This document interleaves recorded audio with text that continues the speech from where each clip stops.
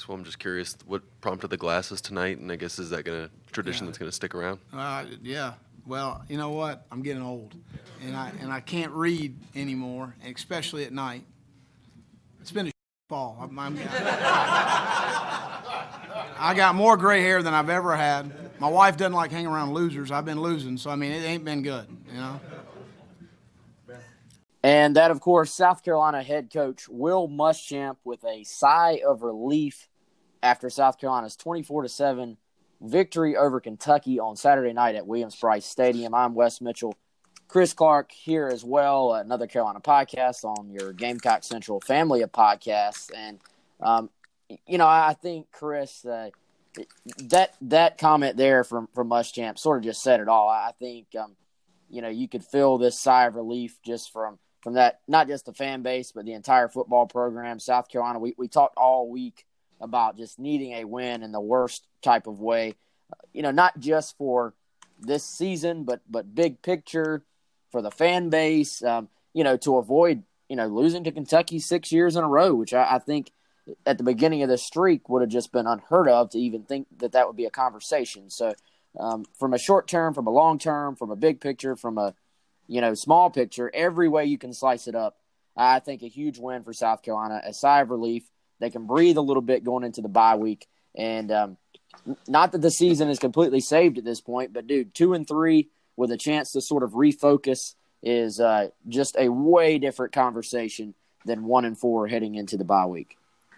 Yeah, for sure. And that's something we talked about leading up to the Kentucky week is just how much South Carolina needed this win. 2-3 is not where – I don't think it's where we envision this team. Most people envision this team certainly not in the locker room around the football program. With really we talked about this too, the North Carolina loss being the great differentiator. I mean, the Missouri loss, the Alabama loss is one you sort of expect. The Missouri loss is one that sort of thought of as a swing game. That North Carolina one was the difficult pill to swallow, and I think that's what's caused so much. That's what's mainly caused this fall to be so bad for Coach Muschamp and the other ones. But yeah, I mean, you're sitting here, and if you lost to Kentucky, it's a 6th straight loss, and then it's 1-4, and then you got a bye week, and then you got another very difficult game in Georgia, and the outlook's not as good. Like you said, it's not great right now because of the schedule that's remaining, but they did pick up the second win. They broke that streak, and they did it in a convincing fashion. And I think that's something that they can build on. I think regain some confidence with that and just got things back on the right track, even though it's going to be a tough road ahead still. Yeah, let's get into the actual game, dude. And I thought from moment one, just sort of establish their will against Kentucky. We have been used to Kentucky being the more physical football team. We've been used to Kentucky sort of overpowering South Carolina at the point of attack. I mean, play number one is a 15-yard run by Rico Dowdle. You look at the first drive of the game, 11 plays, 75 yards, just South Carolina, established their will. They did mix in some throws in there, but for the most part, you had, a number of just sort of gashing type runs in that first drive and just set the tone for the entire game. I was rewatching the game on Monday when we were recording this, and the announcers were even talking about this is not a place, if you're a visiting team, that you want to get behind. It gets the crowd back into the game. Obviously, this crowd has been looking for something to cheer for, and it was a really good crowd, I thought, considering all the outside noise and the sort of negativity you hear and read going into this weekend. It was actually a really, really good crowd at Williams-Brice Stadium. I think they affected Kentucky, but I thought huge for South Carolina to start the game the way they did. And then that remained the story throughout the game. I didn't think South Carolina was quite as maybe consistent offensively as you would want in a perfect world if we're sort of splitting hairs. But I think as far as this game goes, big picture, this sort of broke into a more traditional SEC run the football, play field position, two really good punters, pin the opponent deep, force some turnovers. If you're South Carolina, protect the football. If Will Muschamp is your coach, this is a game, that's right up his alley as far as playing defense, playing field position, managing the game. And, South Carolina, they basically flipped the script on Kentucky. They were the more physical team, talking about Carolina's offensive line against Kentucky's defensive line, and they were the more physical team talking about Carolina's front seven versus Kentucky's offensive line. And that was something we talked about going in. We didn't know if they would be able to do that, but we talked extensively about how that would be a key to this game moving into it. Yeah, good points. And that was a huge key for me. I mean, South Carolina, they did so well in several areas, key areas, especially, and they were consistent in those areas as the game went on. One of them was, as you said, just dominating the line of scrimmage. Every time a Kentucky player got the ball, it didn't matter where he was, whether it was Sawyer Smith at quarterback, whether it was a running back, whether it was a guy on the perimeter. They did an excellent job of swarming the ball carrier. There just wasn't a lot of room. Sawyer Smith was under duress a lot of the day. I mean, DJ Wanham had 3 sacks. Aaron Sterling had some big plays. Javon Kinlaw was dominant again inside. This is a Kentucky offensive line that's been a pretty good unit traditionally under John Schlarman, the offensive line coach there. It's been a pretty underrated unit, and they still played well at times this year. Not as good with the run game with Benny Snell no longer on the roster, but they've done a nice job. Sawyer Smith, I mean, they were so disciplined in the rush lanes that they caused some issues. The coverage was good, and, of course, did a really good job in the run game. And one stat we rolled out, Wes, on the site was that South Carolina had to win the rushing differential. We talked about that in our Breaking Down the Keys piece before the game. They won it by the largest margin in the Muschamp era. Of course, South Carolina lost that margin the past 3 seasons. It had progressively gotten a little bit better. Last year they didn't lose it by a lot, but they had 4 turnovers to Kentucky's 1. And so, they were able to negate that this year, and they were also able to – I think they won the rushing differential by 132 yards. Did a really good job swarming the ball carriers. They put Sawyer Smith under duress. The interesting thing about it was this game sort of started out how the 2017 game did. Yep. South Carolina scores on the first drive. Kentucky throws a pick.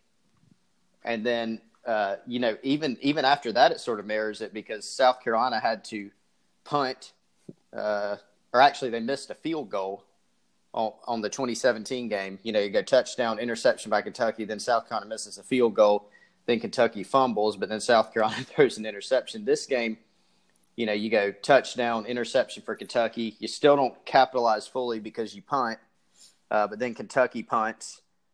They sort of trade out some things, but then South Carolina starts building, right? They get a field goal to make it 10-0. They do a nice job again defensively, and then they're able to go up 17-0. And based on the way they're playing defense, even though they sort of scuffled in the third quarter, I think had 3 straight 3-and-outs on offense, they were able to just hold Kentucky at bay defensively, and you always felt good about how the Gamecocks were playing defensively. So once they got up 17-0, you just didn't feel like the game was in danger, honestly. Yeah, let's keep it right there at the defense, Chris. And I sort of went through the stats on that side of the ball. We were talking about the running game. 28 carries for 115 yards. Now, I did 2 things to those numbers, and I'm not a huge stat guy, but first of all, I took out quarterback runs and sacks, and that actually gets you to 24 carries for 149 yards, which is a little bit more it's a decent total if you just look at the stats. But then, and we're talking about Kentucky's rushing totals, obviously. But then I think if you look a little bit deeper, Kentucky had 75 yards rushing in garbage time on the last drive of the game when the game was over. So if you take out garbage time and, like I said, re-add in the sack, yardage that was lost, you get 20 carries for 74 yards for Kentucky, which is 3.7 yards per carry, basically from their backs, and then of course Lynn Bowden and Wildcat type situations. And obviously for South Carolina, you take that every single time. You especially take it against Kentucky, which, as we've talked about, has been really good against South Carolina the running game, and has been really good against South Carolina with the Wildcat. I thought they handled that formation, that look very, very well. But frankly, they handled everything. The big adjustment this week was South Carolina going to more of a 4-3 look. We actually talked, I think it was on the Wednesday show, about how Sherrod Green had improved so much through 4 games this year, and we would probably see more 4-3. I think that you look at sort of that matchup, and, Muschamp talked about it. Traditionally, South Carolina under Muschamp, if the opponent's in 3 wides, they're going nickel. If the opponent is in personnel where there's only 2 wide receivers and, there's 2 tight ends, where there's 2 running backs, they're going 4-3. You're matching personnel basically so that you have, the same number of cornerbacks and nickels as the opponent has wide receivers. In this game, they, a lot of the time, said, we're keeping our 4-3 personnel on the field.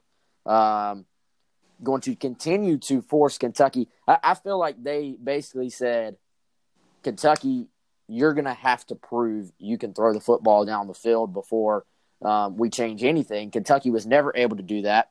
And, I think Sherrod Green just continues to play well. The linebackers play well. I think that put them in a few more zone situations because you don't really want to match up necessarily when you got that extra linebacker on the field. But, the whole plan there worked. It sounds like we're going to continue to see some of that moving forward. Some of that was just because Green has maybe outperformed some of the guys in the secondary. Some of that was obviously, maybe because of the lack of depth there, which Miles Williams moving on. But then some of that was just about, I think, making Kentucky prove they can throw the football, and Kentucky never was able to actually do that.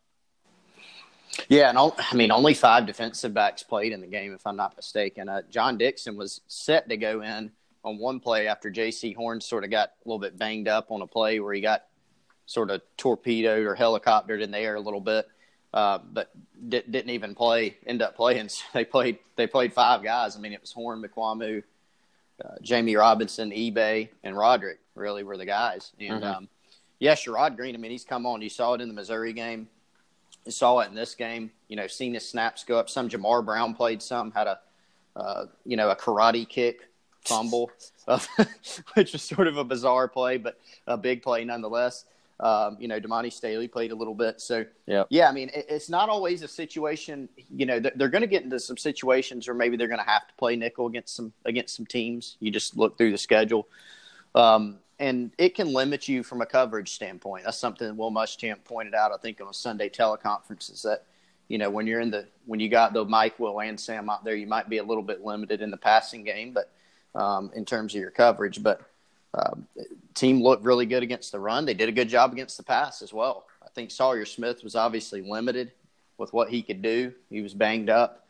But regardless, all you can do is take what the opponent does and do a good job with it. And we've certainly seen some instances where South Carolina sort of had some head-scratching plays on defense, and there really weren't any of those in this game. That was a really good stat you pointed out about the rushing totals. And you look up until that last drive, Kentucky just didn't have any big runs. I did a very, very quick check, and I could have missed a run or two, but their longest run until that last drive was 10 yards. They had one 10-yard run. They had one 7-yard run. Other than that, it's a lot of 3s, 4s, 1s, 2s. They put Lynn Bowden in the Wildcat, and he gets dropped for 6 yards and fumbles, and South Carolina recovers. So just a lot of big plays for South Carolina in the running game, and Kentucky couldn't get anything, just couldn't move the chains. And they had to rely on the pass more, which really played into South Carolina's hands. Yeah, and I thought, with the extra linebacker on the field, I thought South Carolina did a good job out on the edges at cornerback of just sort of, getting off blocks and playing physical. And you could sort of – I felt like early on you could sort of feel Kentucky offensively saying, all right, they've got an extra linebacker on the field. Let's try and stretch the field, horizontally a little bit, throw these quick screens out there. And there were some, I thought, numbers advantages for Kentucky on the edge, at least on paper. But that sort of gets negated if, there was one play I remember specifically in my head where Kentucky was in the Wildcat and they had a numbers advantage to the outside and they throw the little quick screen out there and Mukwamu just rolls right through his block, sheds that block and makes a tackle for loss. So, there were some scenarios where numbers-wise South Carolina was giving Kentucky some things outside, but that's when the game's played on paper. And in real life, if you can defeat those blocks out there, then you completely take that away. So I thought South Carolina did a really good job of that. And we saw Jamie Robinson. I think for the first time extensively play some true, safety. He's mostly played nickel to this point. He played some true safety. You sort of had R.J. Roderick, J.T. eBay, and Jamie Robinson as three guys playing the two spots at safety. But I think the versatility that Jamie gives you, his ability to play man coverage on wide receivers in the slot. There were times when they're in the 4-3, but they, short yardage, 3rd and 3, 3rd and 4 type things, when they wanted to play man coverage and they rolled Jamie down, he's playing man coverage on, a slot, which is what he's used to playing in the nickel anyway. So I think his sort of versatility, his ability there gives you a little bit more freedom, to leave that extra linebacker on the field, especially when you're playing a team that is not able to really threaten you vertically. So Kentucky was not able to do that. Maybe some other teams will be, obviously, but at least in this matchup, it worked out well for South Carolina. And I think we're starting to see Jamie Robinson. I looked at the PFF numbers. They're not, great. They're not bad. They're not great. But I think we're starting to see Jamie Robinson start to get more comfortable. The fact that they were able to play him at safety, I think means mentally he's coming along really, really well, because we've talked about it a lot, how difficult that safety spot can be in this scheme. So for him to be able to play safety, play some nickel, to me that says that he's coming along on the mental side. And just the eye test, I thought Jamie played pretty well. He did. He was physical. He's starting to make some plays on the football. There were a lot of opportunities for that. Kentucky, really, they put it in danger. Ernest Jones had a great pick, obviously, but there were some plays where the ball was in danger a little bit. Probably could have walked away, ideally with maybe one more, maybe two more interceptions. But Jamie had a couple close calls there. There was the one play I mentioned J.C. Horn got banged up on where they had a chance for a pick. And I thought they did a nice job scheming, by the way, of that. There were a couple plays where it looked like maybe some sort of combo coverage, but J.C. Horn was basically staying as a flat player and sort of letting the receiver go by. And they were almost trying to bait Sawyer Smith, and he did it once or twice, into making sort of that throw into the hole. And they were able to make some plays on the ball, or just, have him sort of go to another option. I think maybe a different look for him, or just something they were trying to do schematically. So, but Jamie definitely, I agree, Wes. He played well. He's starting to, continue to come on. This is a guy that, we loved him out of high school. He can cover. He's physical. He's got a great mentality about him, very competitive. And we're starting to see that. You see there's a clip that was circulating of him sort of talking with Lynn Bowden a little bit. That's the kind of guy he is. And patting him on the helmet. More of. Yeah, a little helmet pat. And, I think a little friendly jawing there. And but that's what they need. And I think this is a game that maybe defensively gave them more confidence. But I agree with you. They leveraged the ball a lot better on the perimeter. And I don't know if this is the player you're talking about, but I was just watching one where, it was Kentucky's first play after the half, and they throw a little screen out there, and Mukwamu did a great job of playing his block, leveraging the ball, keeping it back inside, where now you got Sherrod Green and Ernest Jones coming to help inside. The guy has to cut it back out towards the sideline where he's got basically no space, and it's a 1 or 2 yard gain. So those are the types of things they did very well, in addition to playing the run and really not allowing anything at all downfield. Yeah, 9 first downs allowed in the game for South Carolina's defense.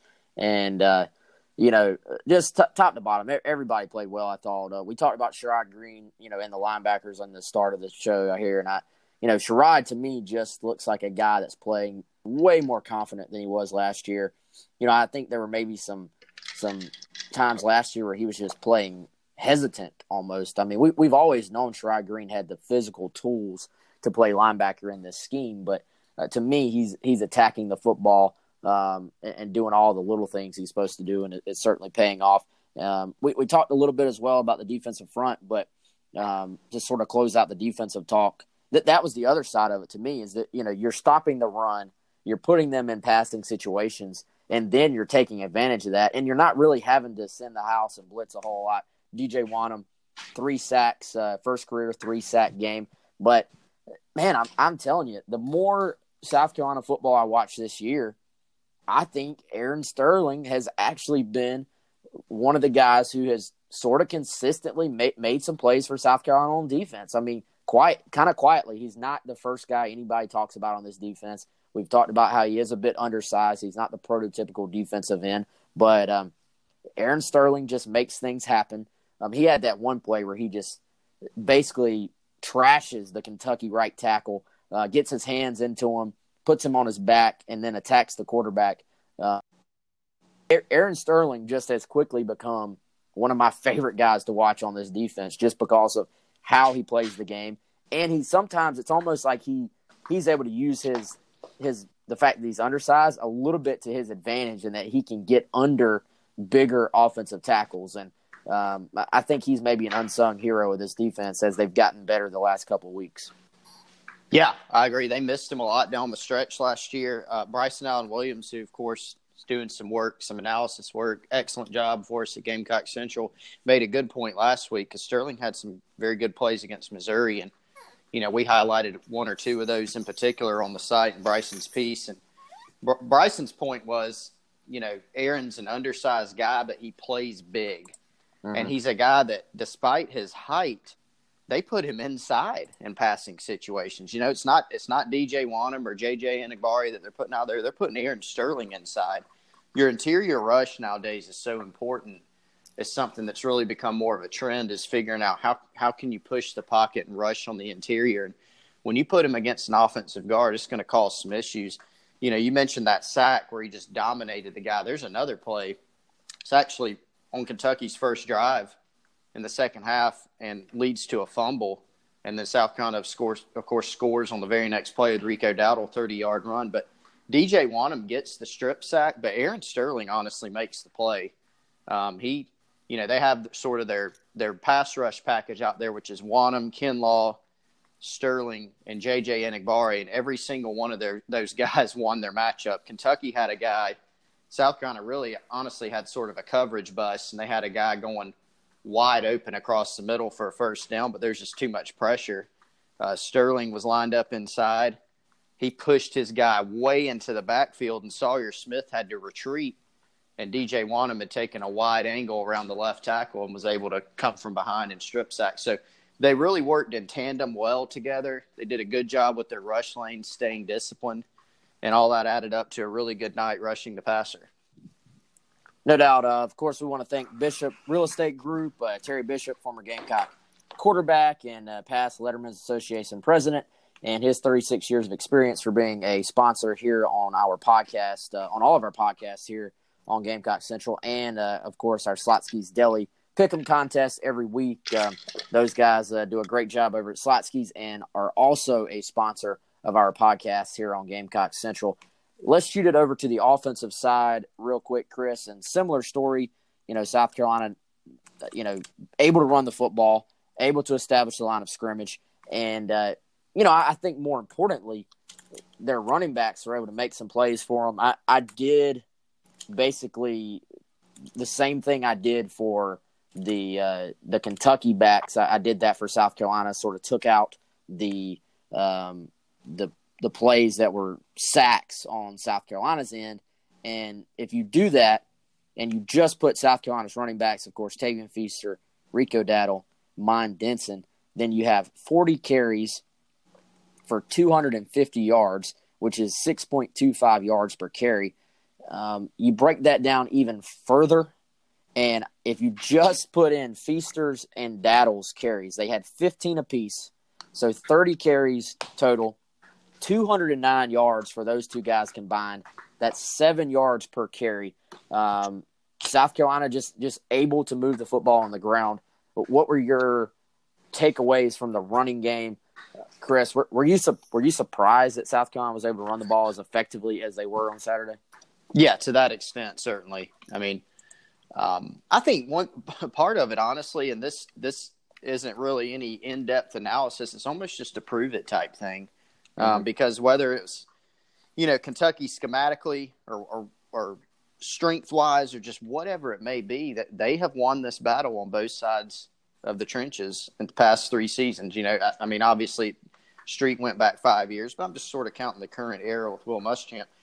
They've dominated that area, just line of scrimmage, all those different things. And so South Carolina turned it around in both regards. So, yeah, it did surprise me. I thought they would be able to find some success here and there in the run game and put up some points, but they scored more points than I anticipated, and definitely had more success. I mean, I would not have anticipated not one but 200-yard rushers. And so Rico Dowdle, again, we've talked about it. He's looked like a different guy.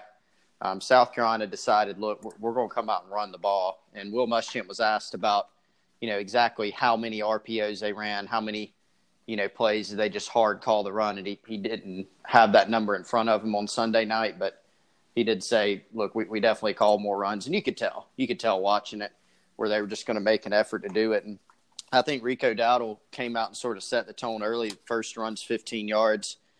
I mentioned Kentucky's numbers earlier where they just they just didn't have a lot of big runs. It was a lot of 3 and 4 yards, and then, third down couldn't stay on the field very much. South Carolina did have some bigger runs. 15-yarder on the first one, 30-yard touchdown run right after the half. But then Tavian Feaster got in there, and he did a really good job. He broke out for a touchdown run, ran through contact. I just thought they looked a lot tougher, honestly, up front. I thought South Carolina's offensive line and then Nick Muse and Kyle Markway, when they went to the 2 tight end sets, did an excellent job of blocking, just sealing guys off, at times just nailing some guys out on the perimeter, whether it's in the screen game or the run game. I thought they did a really good job with that. And then Rico Dowdle and Feaster are 2 guys who are playing well when they're given the opportunity, ran through tackles, made some big plays, looked explosive. So it was a huge night for him. And no, I did not anticipate it to that extent. Yeah, and all right, so bear with me here for a second. Tell me if I'm off the mark or if I'm crazy. I felt like the biggest difference for South Carolina, and I'm not saying this to take away from the offensive line. I thought they were solid. I thought they had some busts in the passing game, obviously, that kept South Carolina from sort of staying on the field at times and having an even bigger day offensively. I thought the offensive line was solid in the running game. I thought, especially at sort of getting those stalemates where, you're not really pushing them back, but you're not allowing penetration either. It's sort of, and I think, a lot of times you'll take that. A tie, to me goes to the offense in those situations. But I thought the big difference for South Carolina Saturday and just during the season when they've been good in the running game has been the improved Rico Dowdle that we're seeing. The addition of Tavian Feaster. We talked the last couple of years about how South Carolina's running backs just were not able to sort of get the extra yardage. I thought both those guys, man, if it was blocked for 3 yards, they got 5 yards. If it was blocked for 7, they got 10. Falling forward, making somebody miss, running with great vision. Dowdle, I thought at times found some small holes and was able to exploit them. South Carolina played decently up front. I haven't gotten all the way through the third quarter yet in my rewatch, but first half, man, I thought it wasn't necessary that South Carolina's line was just hammering Kentucky off the ball. I thought it was that they were giving the backs just enough room and that we're just seeing Rico Dowdle and then Tavian Feaster be on a different level at the running back position than we've seen South Carolina, play at that position the last few years. Yeah, and I think that's almost always the difference, right? I mean, where if you've got good back play, and that's something that we've talked about, the past 3 years is, the offensive line, they need to give you a push in certain situations, and they can play better. But really the difference comes down to backs where, even look at the play in the third quarter, Rico's 30-yard touchdown run. It was a well-conceived play from a scheme standpoint, and they did a good job blocking it up. You had two pullers. You go to the weak side.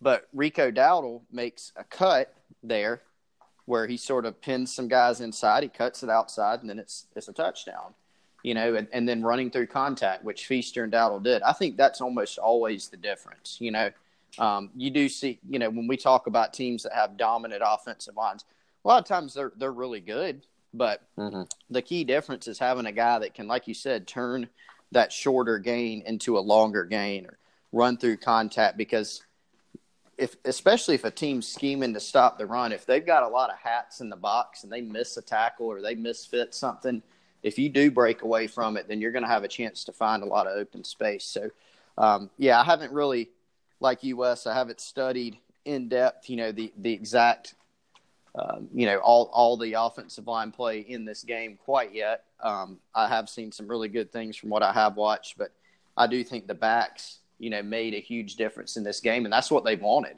That's what they wanted to do. Yeah, as I was watching the game, I was sort of writing some things down during the rewatch. We already talked about a little bit of it. More 2 tight end sets was something I wrote down. Like we talked about, less RPOs. Even on some of the inside zones, I was trying to watch the receivers and see if they were running routes or running guys off or blocking them.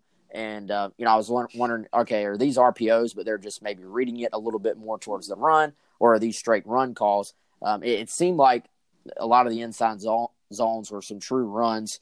They did a lot of motion when they were doing those inside zones, a little bit more pin and pull stuff where you're trying to get some movement up front, pinning one side, then bringing a couple of guards behind. That was the scheme early on. I thought they had a lot of success with.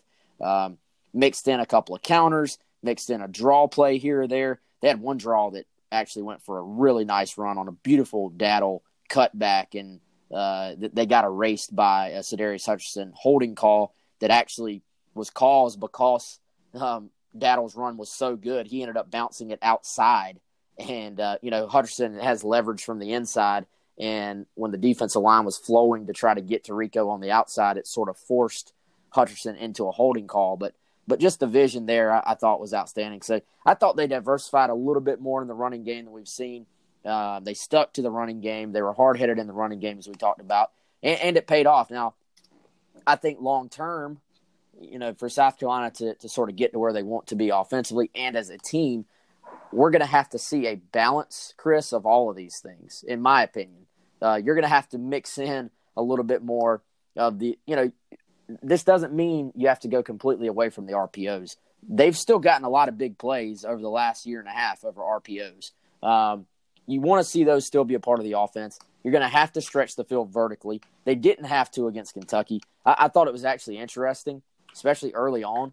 Kentucky was dropping back into zone so much that, South Carolina was content, even on some third downs, in throwing the ball short of the sticks and just trying to scheme room for their, a lot of times for Brian Edwards, to get forward and get a first down. We saw a nice Josh Vann catch and run on a screen, a nice Shi Smith catch and run on the screen. South Carolina said, we'll throw it short of the sticks, and our guy's going to make a play and get the first down.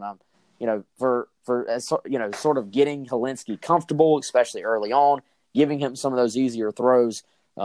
In this game, all these things we're talking about work to perfection. I think long term, you're going to have to diversify what you're doing a little bit more, but at least for Saturday, it worked. Yeah, and good point about scheming the guys open. And, South Carolina had on that first touchdown drive where they scored, they had 2 third downs they had to convert. They had a 3rd and 6 where they think they got Edwards. It was either Edwards or Smith. I think Edwards on the little Edwards screen. Yeah, little sort of screen, and he made some things happen, got past the sticks, and then I think there's even a 3rd and 9 and Tavian Feaster with a 12-yard catch. So, so they did a really nice job with that. And again, it's about just being smart. Taking what they give you. You're going to have to run the ball well. I think that's what this team's going to have to be. I'm not sure this is a team that's going to, sure, they want to create some explosive plays. They're going to take some shots. But as you go through the season and try to figure out, what you do well, it's become apparent that maybe that's what they are. Take some shots here and there, but get Edwards and Smith in space, let them run. That's been some of their most successful plays this season. And then, try to stretch them vertically when you can, but just run the ball and get the ball in those guys' hands. And that looks like what's been the most successful formula for South Carolina this year. Now, of course, other people are going to notice that. They're going to try to do things schematically on defense to take that away. But, again, what you're good at is what you have to do. And so I think that's probably more along the lines, if I had to guess, of what we'll see going forward. Yeah, and that Feaster conversion on a catch, that was another one where he's catching the ball short of the sticks, but Kentucky's dropping back. You're taking what's there. He catches the ball, and I thought did a great job of immediately starting to get upfield he falls forward, you get the first down, and, the sticks are moving. There were, I thought, some really demoralizing moments from the Kentucky defense, even early in the game, where South Carolina just was able to stay on the field. And, you saw Helinski make a few throws on that first drive to the intermediate areas, but most of it was either running game or quick screens to the outside. And South Carolina's guys doing a really good job. You mentioned the tight ends, but the other receivers as well, doing a good job of blocking outside. Real quick, Jalen Nichols, first career start, second career action. I thought he was solid, man. He had I distinctively remember one bust in the passing game end of the second quarter when South Carolina was trying to go down and score before the half, where he just got sort of speed rushed. There's some maybe passing game, like protection type stuff, but thrown into the fire, SEC night game. The guy goes down in front of you, and all of a sudden you're the guy. I thought Jalen Nichols hung in there, played pretty well for a first start, and we've talked ever since he got here. Everybody within the program has raved about the athleticism of this kid and said, he fits what they're looking for there. Muschamp said that again after the game. There'll be some growing pains. We all know that with a true freshman at offensive tackle. But, even with that said, man, I didn't think the growing pains were like that evident. It wasn't like a thing where he just stands out as, oh, that's the freshman getting whipped. I thought he hung in there pretty well. He did, and I've heard some things to indicate that, the staff was happy with how he played out there in his first start. And you're right. I mean, this is a dude he's huge. He's very athletic. He doesn't look like a freshman. He's a 30-plus inch vertical jumper, just an explosive guy. A lot of people feel like he has NFL potential one day, and sort of getting ahead of ourselves. But that's what you try to do. You try to recruit guys on the offensive line that you feel like can be that. And so, look, it's his first start. And not only his first start, Wes, but really his first substantial action. I mean, the only other game he played in, if I'm not mistaken, is the Charleston Southern game. And so, yep, when everybody played. They played. I can't even remember how many guys, a bunch of them. And so I think you got in for a couple snaps. So there were a couple at safety, I think. Yeah, just sort of stood back there. But it was. I thought it was a good first outing, something they can build on. And look, they're going to need him. I mean, he's going to be playing against Georgia at noon after the bye week, and so they've got some time to get him ready, continue letting him progress, and he's got a chance to be a really good player. Is he going to be a really, really good player? Able to have a Dylan Wanham sort of impact in the time that he's out there? Probably not. It's probably unfair, but I think he did a nice job for his first go round.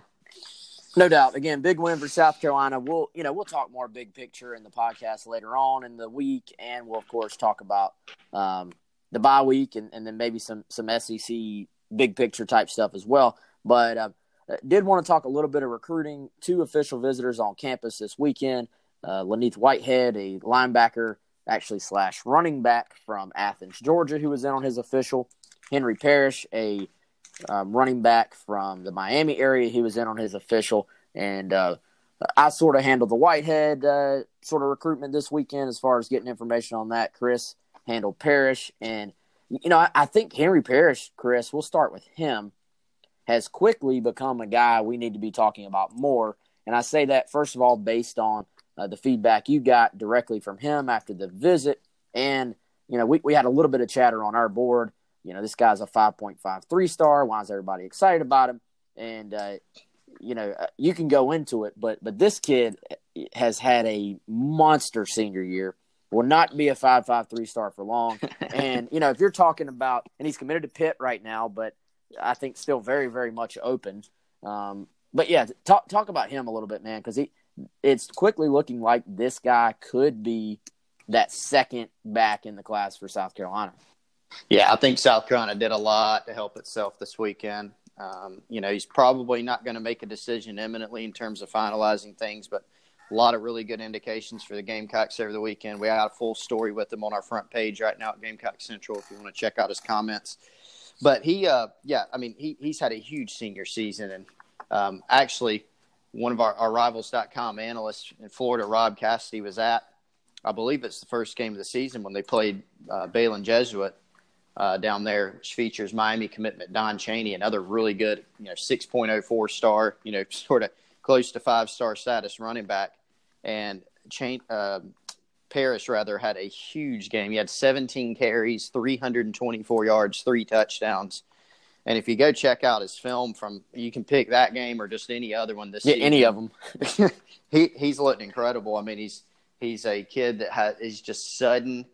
He's got speed, very quick, very elusive.